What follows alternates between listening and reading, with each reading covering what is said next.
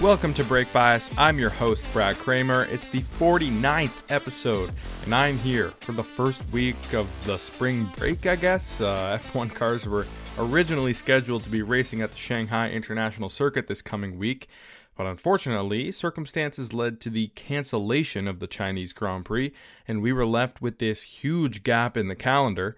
But before I get into the meat and potatoes of this episode, first a quick reminder, please go to the link tree in the description.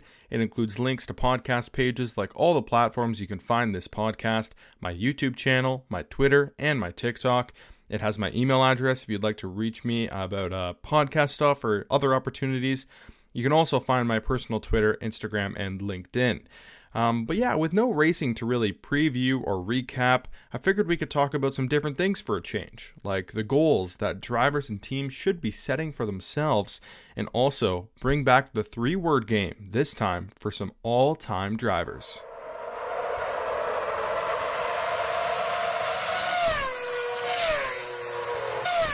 Alright, I came up with this idea a bit ago, and I thought it would be interesting for this break because it's too soon to be, talking about any driver's performance so far, especially when rookies are just still getting their feet wet in F1. So I figured it would maybe be more fitting to look ahead and try to get into the minds of some of these drivers and some of these teams and think, what are they striving for in F1? And I think all of them would have way different answers than, to what I'm about to give for each of them.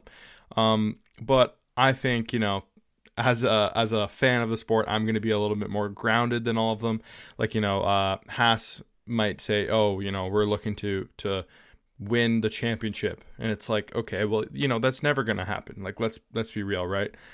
So I'm going to be giving a little bit more realistic goals for each of these drivers and teams, and we'll see what you guys think. And maybe if I'm undershooting a little bit, if that even is a word, you can let me know by going to the link tree, like I said.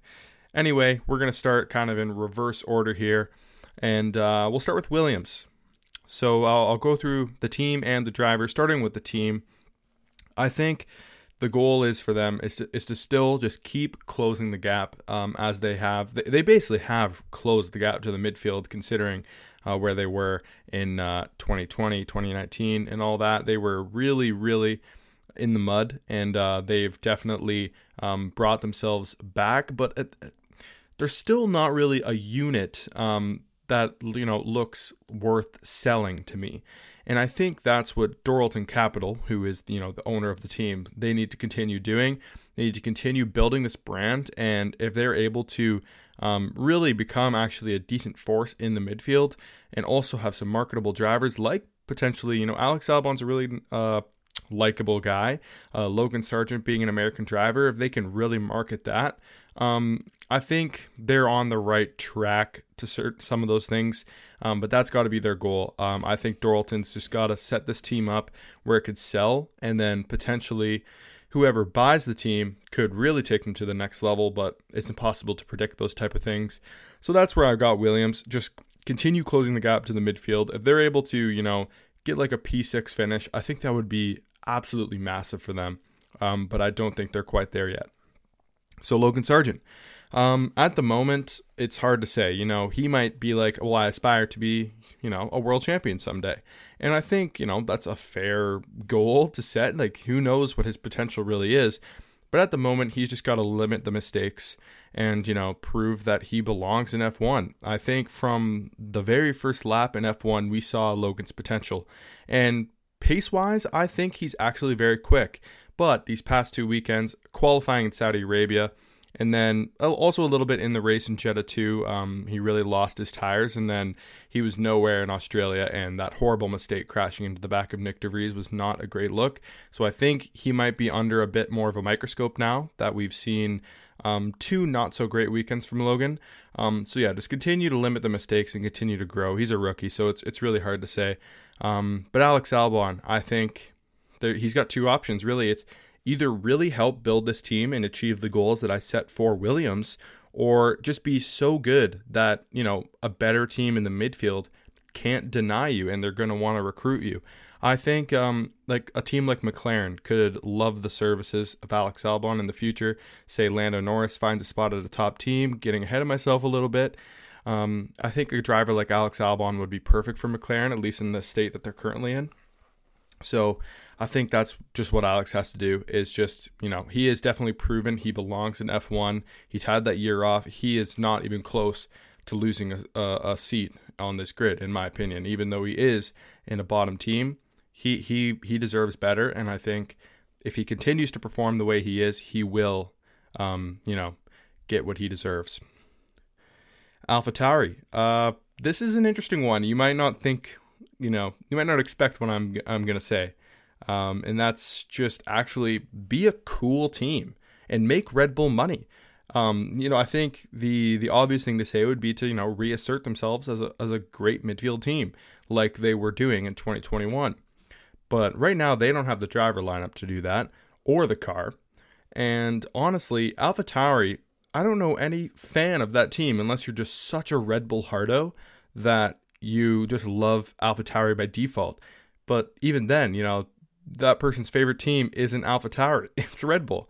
So I think, for a fashion brand, as my buddy Shackleton, when he was on here a few episodes back, pointed out, like, they should have the coolest livery on the grid. They're a fashion brand.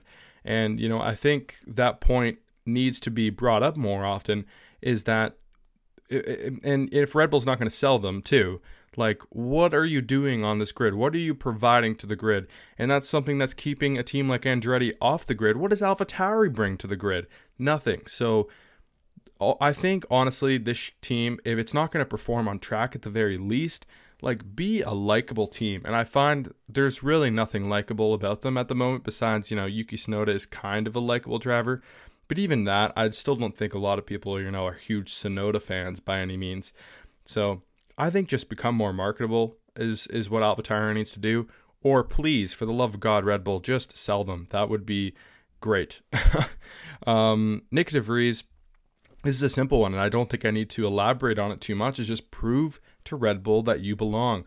So far, based off of Yuki Tsunoda's track record, which I don't think is completely fair, because I think Yuki has shown a good step, because, the AlphaTauri is not a great car. It's not being completely, what's the word? The drivers aren't the ones who are bringing this car down to, a 10th place car. Like, it legitimately is. And I think that's actually why we're seeing an impressive year so far from Yuki Tsunoda, is because the car actually isn't great. It's not like it's the drivers who are bringing them down, if you know what I mean. So I just think Nick de Vries needs to, by the end of the year, get closer to Yuki, because right now it's not all that close. Qualifying's not bad, but in the races, a place where Yuki Tsunoda typically struggled last year versus Pierre Gasly, and Tsunoda was good in qualifying, de Vries needs to close that gap. But as for Yuki Tsunoda, he needs to continue to extend that gap. He needs to continue to improve, as he showed last year and is showing this year, and continue to put whole weekends together consistently, which he has done so far. Continue to do that all season long, and I think we might have like an underrated driver of the year. Tsunoda has been impressive so far. I don't care what you have to say. Tsunoda has been an impressive driver so far, but we're only 3 races in, and some of the things that he's capable of doing could still very well happen, and things can unravel fast in F1. So just stay consistent, Yuki, and I think his time will come, maybe even at a better team. Now, Alfa Romeo Sauber, I didn't even write anything for this one, because I don't know, like, what would you strive to do at this point when you're just gonna be a new team in a few years?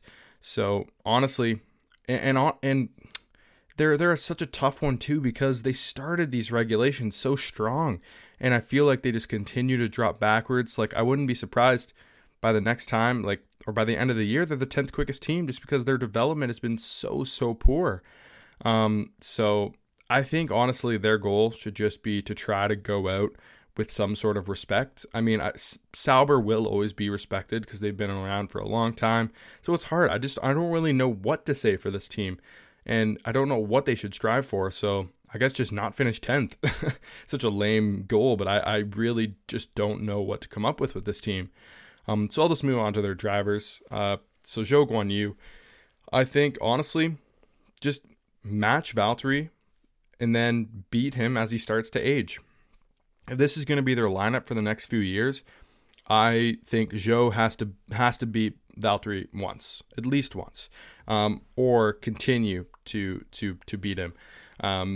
And really that's it, because Bottas, I have the exact opposite. He needs to stay ahead of Zhou, and then to add a wrinkle to his goal is he needs to prove Audi that he's worth keeping. Because really, if he can't prove Audi that he's worth keeping, he's never going to be in a seat to, score a podium ever again.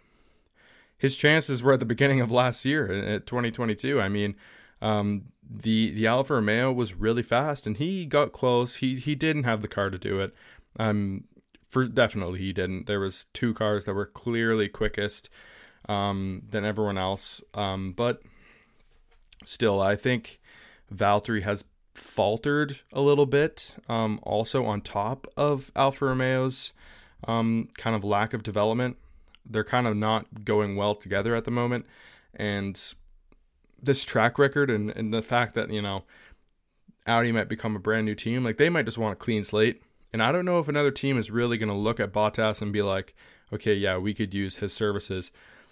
Because there's guys like Kevin Magnussen and Nico Hülkenberg, which is a perfect segue because I'm doing Haas next, who are basically doing the same thing as him. They're a reliable set of hands in the midfield. And that's exactly what Haas needs. They need to be the best of the rest in the midfield. That's I think should be their goal, because really they can't set themselves a goal any higher than that. They just don't have the budget or the resources to really challenge at the front. So I think they could be a best of the rest midfield team, and that's what they should strive to be. So it's really as simple as that. As for Kevin Magnussen, I think he just needs to not get embarrassed by Nico. If Nico Hülkenberg beats him and he still has a solid year for Haas, they're not going to mind. They're not going to care at all.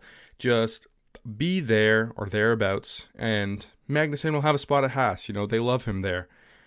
But Nico Hülkenberg, I think, has maybe some interesting other prospects. And that is, first of all, to continue silencing the doubters as he has, but also wait for a seat at Audi. I know, it's 3 years away, and Audi, I doubt, is going to be super competitive off the bat. So his time in F1, the clock is ticking. But I still think the German driver that Hülkenberg is at a team like Audi, maybe we're all thinking of the wrong German drivers here. Everyone was like, oh, Mick Schumacher, oh, maybe Sebastian Vettel. Obviously, that's not a thing anymore. But why not Nico? I mean, Nico is performing at a high level right now, and we have plenty of drivers proving right now that age isn't that important. So I honestly think Nico Hülkenberg is like a sneaky prospect for the Audi drive. And if he can continue, proving that he is just a world-class midfield driver, I think that's exactly, the type of guy that Audi might need. Like, think about Red Bull when they joined the sport. They got a guy like David Coulthard, and I think that's a brilliant strategy. Don't put two rookies in the car with a brand new team. You need someone with experience from the cockpit to help the team, to build the team, I guess I should say. I'm lacking the word that I'm looking for. But anyway, you get the point. McLaren, I think this team has to strive to be podium contenders in 2 years' time. And I know McLaren fans are like, are you kidding me? 2 more years just to contend for the podium? I know, but they have plenty. They have reasons, and they have stated them multiple times, people within the McLaren camp, that, they have restrictions as to why, they can't challenge at the front. I know McLaren has the pedigree of a team that should be higher up, but at the moment, they're not able to compete with Ferrari and Mercedes and Red Bull for reasons that they are aware of. And the wind tunnel is the most famous of them, for sure. And that is coming soon. In 2 years' time, there won't be any more excuses, as they have said themselves. So if they're not contending for podiums in 2 years, they at least need to be in 2026. They need to nail those regulations. And that's the very minimum. Or else, McLaren is is at risk of, just not, losing fans. They're a super, super likable brand. McLaren's not my team, but who doesn't like McLaren? Like, I like them as like a secondary team because they do a great job of that. And to be fair, Zach Brown also markets the team very well. But, if they're just continually going to be in the midfield, it's going to be tough for them to maintain that brand image, I suppose. But Oscar Piastri, I think, kind of in line with McLaren's goals. If you want to stay at this team, just be in your prime for when this team is ready to contend. And I think that's 25 or 26. And if not, then, if he's in his prime and he is performing at the level that we think he could perform at, then he could very well find himself at a new team. So I think that's got to be his goal, is, to one day find himself at a top team, whether that is McLaren later on. There's still years. He needs to think of the future right now. Right now, just focus on getting better. Lando Norris, I think, is one of the hardest ones out of all the drivers because, just keep doing what you're doing. I don't know what else he could do better, honestly. And I know you might say, like, oh, well, some of these other drivers you're saying to, like, assert themselves as the number one driver and help build the team. Why aren't you saying that to Lando? And it's for the same reason I said for McLaren. Lando knows exactly why this team can't perform at the top, and that's why he signed on for a long-term deal, because he is trying to help build this team, and he wants to be there for when they contend. And I kind of respect that loyalty in a sense. On the other hand, could he have got a better seat than McLaren? I'm not sure. But I think he's just got to keep doing what he's doing until either McLaren contends, as I said with Oscar Piastri, or a big seat opens up. And I think any big team, if Alonso retires or Hamilton retires or Red Bull moves on from Perez or Ferrari moves on from Sainz, they would all love Lando Norris's services. So I just think he's got to keep doing what he's doing, because he would be probably the...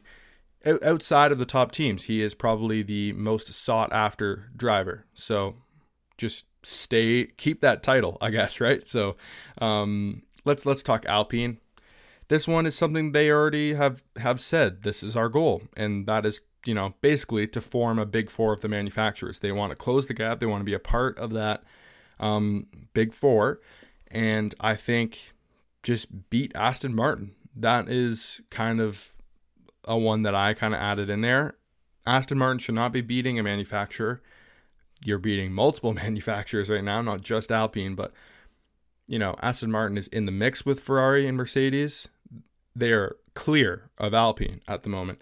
So Alpine should not be letting that happen. And I know they also have their own restrictions, I guess, but at the same time, their excuses are going to run out if their 100 race plan or whatever it is doesn't pan out. So just, I guess, they are making progress. And I will mention this too, just because I saw this the other day, that Alpine, plans on gaining a certain amount of tenths or something.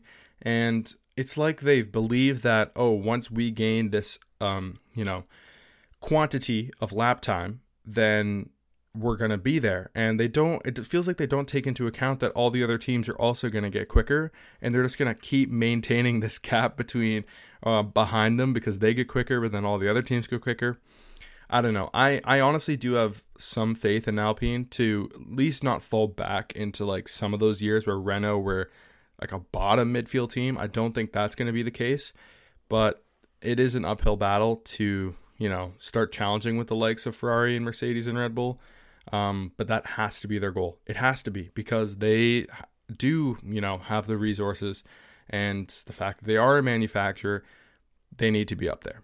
So Esteban Ocon, I think that this guy has gotten better every single season that he's driven in F1, and I think that he needs to continue to do that. And he definitely, it's not going to be a good look getting beaten by Pierre Gasly, but Pierre Gasly is a solid driver. I had Ocon over Gasly in a tight battle this year in my head-to-head predictions. And if Ocon loses, I'm not going to be surprised, because Gasly is a solid driver. And I think their goals are slightly different. I think Gasly needs to assert himself as the team's number one, where Ocon just needs to continue being the solid driver because they already respect him there. And it's hard to say because I do think Ocon should try to assert himself as the team's number one too, but I think he kind of already somewhat has done that because he's been there the few years.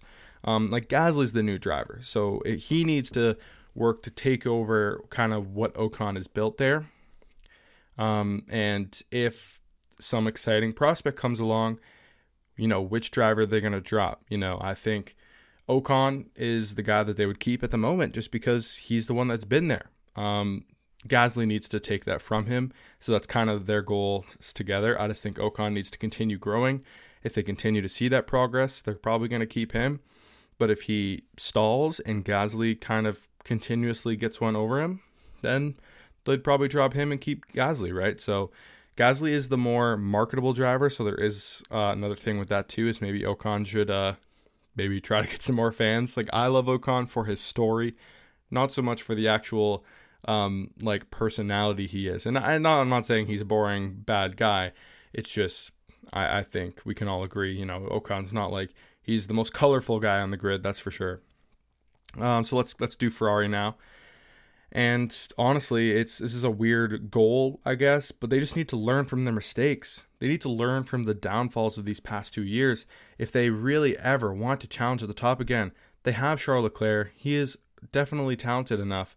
And you'll see what I have to say about him because this kind of goes hand in hand with his goal.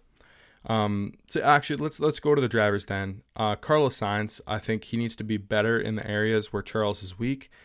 If he can, continue being, kind of like, just for lack of a better term, I guess the smart driver that he is, the cunning driver, where, making strategy calls from the cockpit, he's a driver that Ferrari really does need, I think, and he is well respected and just a smart guy. I guess I can't really think of a better word for it. And if he can continue being strong in those areas where Charles does have some weaknesses, because going into Charles, I really feel like, honestly, all these goals that I have for Ferrari, we kind of begin with Charles, so it's weird going with him last, because I just think Charles needs to become more authoritative, and he needs to build Ferrari as it were his, you know what I mean? So he really needs to kind of, I feel like he's still like the young, raw driver where he's in a team like Ferrari. He was so close. It was on the brink of challenging for the title last year, and it doesn't feel like he has that same air around him that he should. And I just feel like he needs to just earn everyone's respect. He might already have, you know what I mean? I'm not in the team, but it feels that way. And I feel like he needs to be the one who is, same with Fred Vasseur, obviously, because he's the team principal and he's new to everyone in that environment, that he really just needs to galvanize the team and become more authoritative and, tell exactly where we need to improve. And if Charles can't do that, that's where I think Carlos needs to be that guy. So that's kind of why I'm saying it's weird to start with Charles. So that's kind of where I'm saying, and Ferrari as a team just altogether needs to learn from their mistakes. I think they're a hard one to explain, I guess, but I hope you understand kind of where I'm coming from. Mercedes, I honestly couldn't think of a better one than just close the gap to Red Bull. I mean, they're still the best team, in my opinion, not the best team, like Red Bull's the best team. They're the best team to still give Red Bull a run for their money. So they just need to work to fix this car and then develop incredibly well. Like it's a lot to ask, but that should be their goal. And there's no wrong with setting that goal. Is it going to be attainable? It's going to be really hard, but I think that's what they have to strive for, and that's what they are striving for.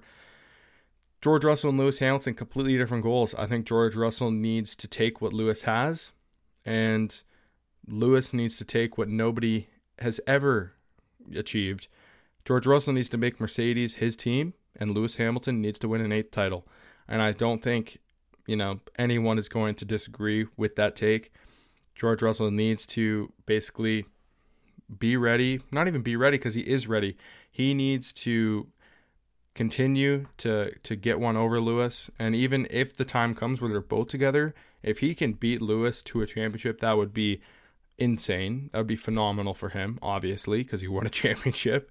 But I just think already we're starting to see it where some team members are really starting to respect George, and they kind of understand that Lewis is on the way out and maybe he's been critical of the team in this phase.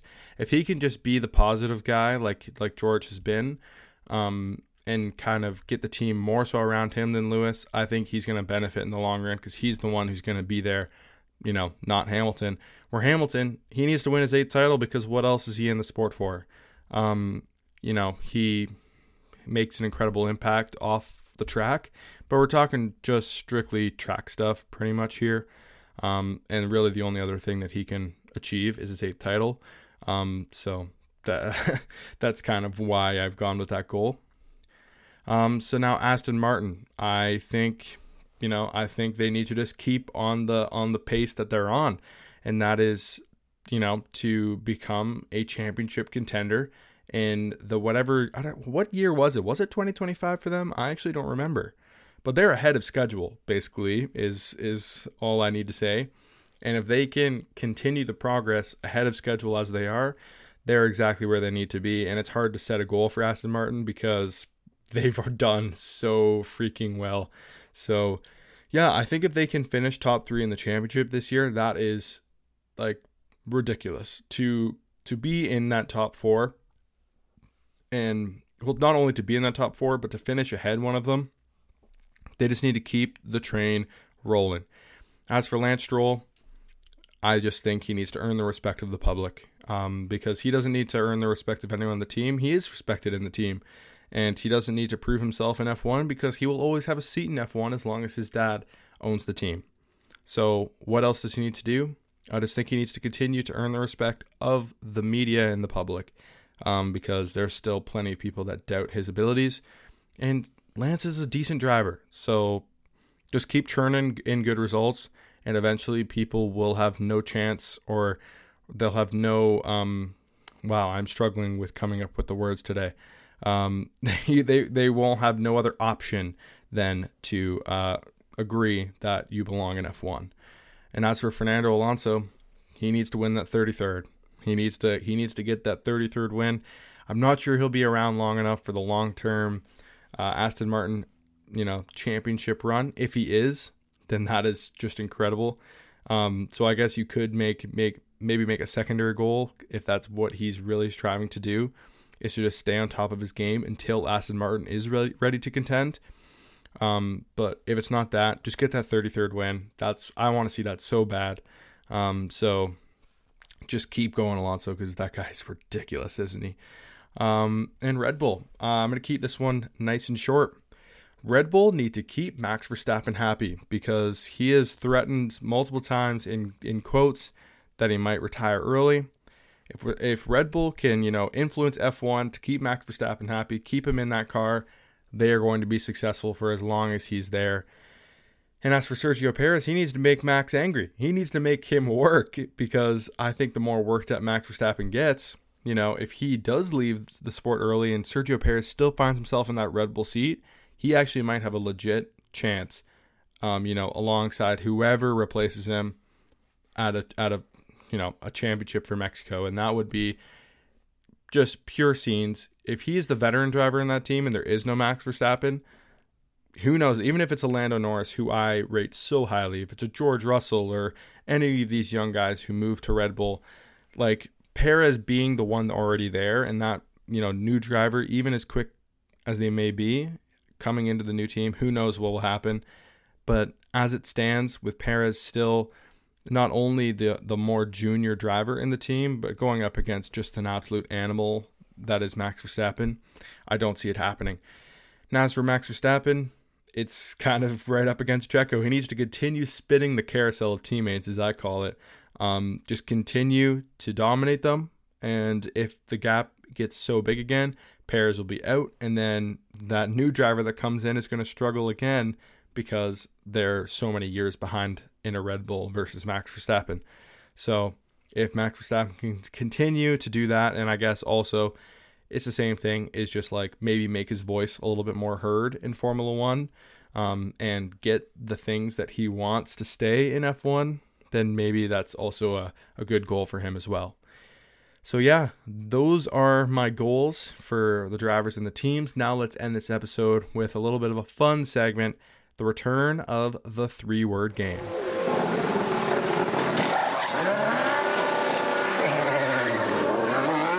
Okay, so I have chosen a bunch of all-time drivers at complete random, and I have chosen 3 words to describe each of them. I might give a bit of a reason as to why I've gone with those 3 words in between each one, or I might just, continue on. We'll see. So I've decided to start with Kimi Räikkönen, and I've gone with insane early career.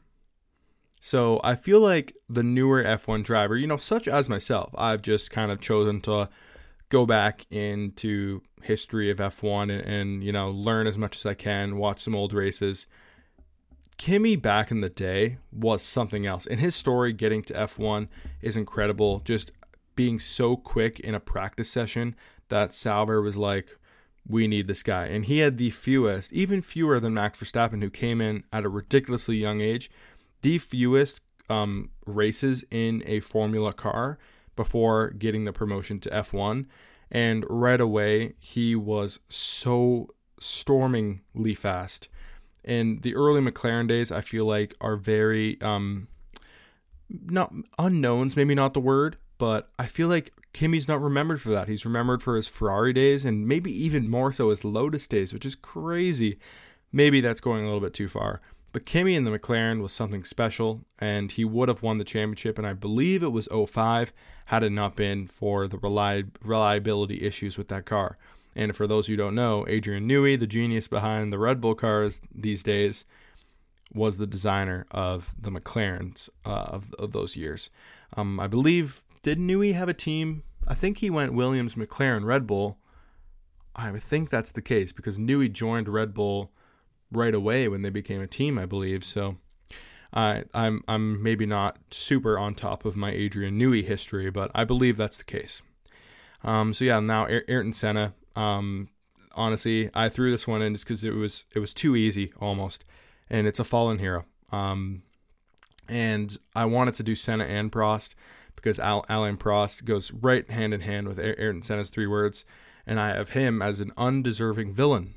I feel like looking back on this era, everyone's a Senna fan and not that many people are Prost fans. And I think, without being too insensitive to the tragic death of Senna, I do think the fact that, when you die on top of your game, you're kind of remembered as this thing that was almost larger than life. And I know Brazil absolutely loves Senna, and they did for good reason. Like Senna, I almost thought of doing something just a little bit more representative of what he was on track, an absolute beast, but ridiculously fast in qualifying. I thought of doing something like that. Like if you look at his stats, he's got, what is it? I should know this. He's got 41 wins. Yeah, I think he's got 41 wins.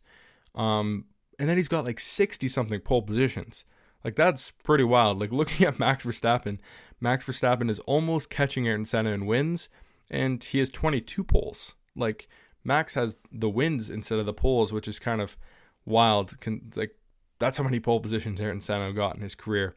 And in terms of races, I should have maybe looked this up too, but I don't think Max Verstappen is that far off of Ayrton Senna's total for races too, which is wild. And then in terms of Prost, honestly, one of the most underrated drivers of all time, and I know that's crazy to say when he scored more championships than than Ayrton Senna, beat one of the legends of the sport in Senna in the same car, and had it. I think somebody pointed out that if the points were done the way they are today, like forever, back then, if they scored like they were today, Alain Prost would be a 7-time world champion. That is insane, and the reason why is because of his consistency as well.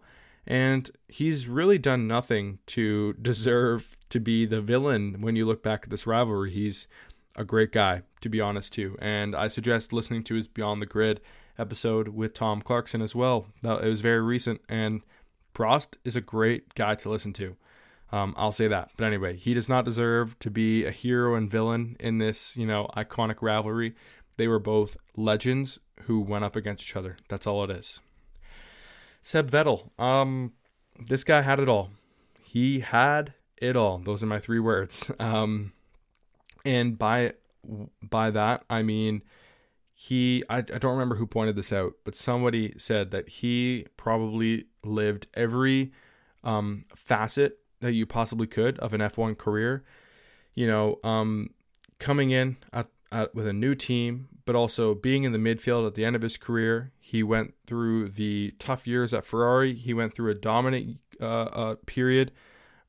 He had the period where his team was kind of building up to the dominance. He had the year with Red Bull where they fell out of contention. He built up Ferrari, had the tough years with Ferrari, but they were in contention.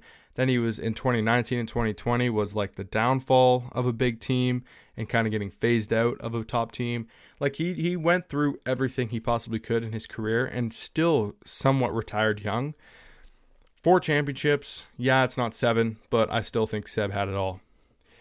Rubens Barrichello. This was an easy one too. He was just the ultimate wingman. I know some people might say Valtteri Bottas, but I don't agree. Rubens was the only one when you look at, a Sergio Perez or I don't even know. I'm trying to think of more examples besides Perez and Bottas. I know I'm sorry.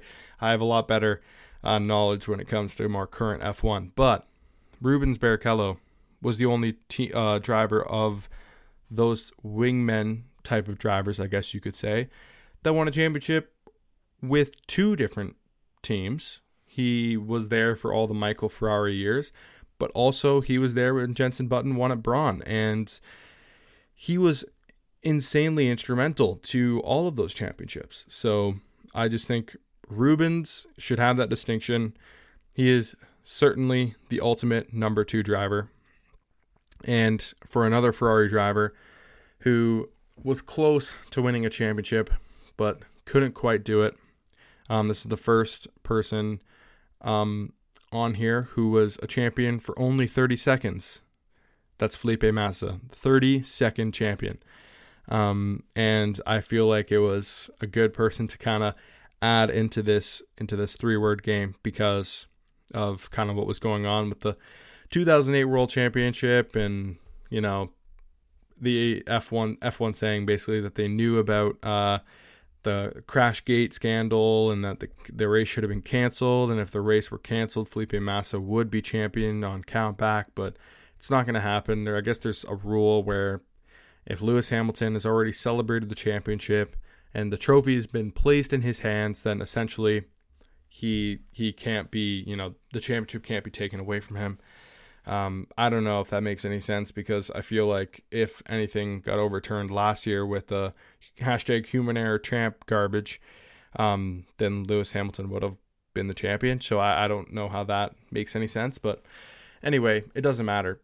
Felipe Massa is not going to be crowned the 2008 champion. But honestly, he really deserved it. He drove phenomenally that year.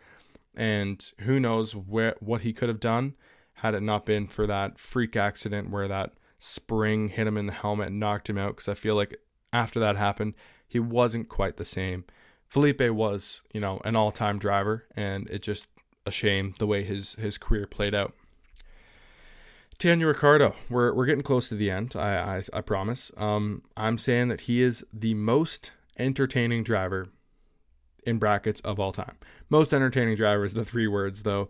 For not only what he did off the track, but remembering back to just his early Red Bull days and what he did on the track, he has the nickname the last of the late breakers for a reason. And if you go back and watch Daniel Ricciardo highlights, I guarantee you don't even have to be a racing fan. You will be entertained.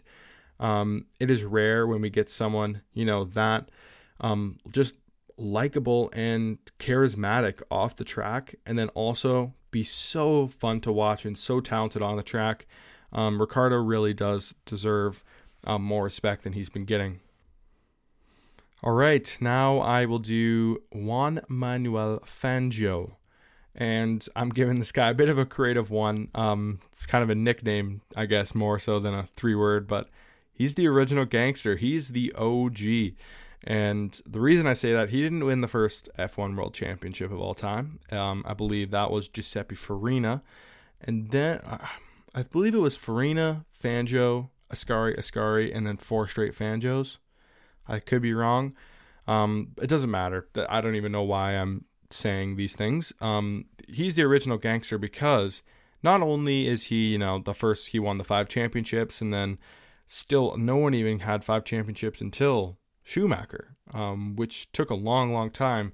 And the most anyone had was 3 until Alain Prost got his 4th. So that is a long time to be waiting for someone to even get close to the numbers of Fangio. I know there was Brabham, who I believe has 3. Jackie Stewart has 3. Jim Clark, I'm not sure how many he has. He might have 3. I don't really quite remember. Niki Lauda has 3. But he is the original gangster because you had to be, when you were driving racing cars back in those days, you have to have balls of steel. Like, you were a successful Formula 1 driver back then just if you had a career and didn't, die in the car. Like, I know that, again, it's sounding a bit insensitive to the drivers back then, but it's true. I just think nowadays these drivers are safe and they could be soft if they want to be. Back then, no. You had to be an absolute gangster to be a race car driver in the 50s. So it's kind of like a double entendre there, with him being, the original kind of GOAT of the sport, but then also being an absolute boss. I mean, yeah, just watch old clips of old racing men, and you can see how many drivers are also unfortunately lost their lives in the car by accidents that would be not that crazy nowadays, right? So now I only got a few left. Niki Lauda, he's the wizard of racing. I really do believe that. Not only did he build Ferrari back in the day and was just an incredible savant of racing behind the wheel and, in the garage, he also built Mercedes too. I mean, he didn't build Mercedes from scratch, but you know what I mean? He was influential in the run that they went on, and they talk about him all the time. They still miss him to this day. So I think he was just an absolute wizard. And you could say the same thing about, Adrian Newey, how he's just this design genius, but he also didn't drive the car. You know what I mean? A lot of them did at some point when they're in their junior career, and then they just weren't good enough. Some of them never drove, and they're just are engineers that love the competitive aspect of the sport. But Niki was, brilliant at both, and that's why I see him as a wizard. Now, I have to do Michael Schumacher, right? There's no other way to describe him to me than just fast and ruthless. I could have gone Fast and Furious, but I thought that was a bit cheesy. Schumacher, I do have him as my greatest of all time, and I am a Lewis fan.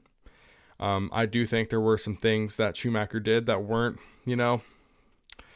great, that people don't really remember or choose not to remember.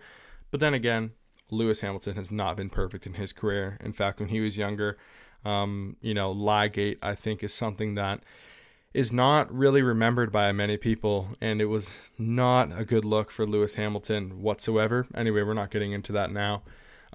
Schumacher, if he wanted something, he did it, and he worked for it, and he had a bit of that Lauda in him too, where he really did build Ferrari back up, and I think that is kind of what made him so great.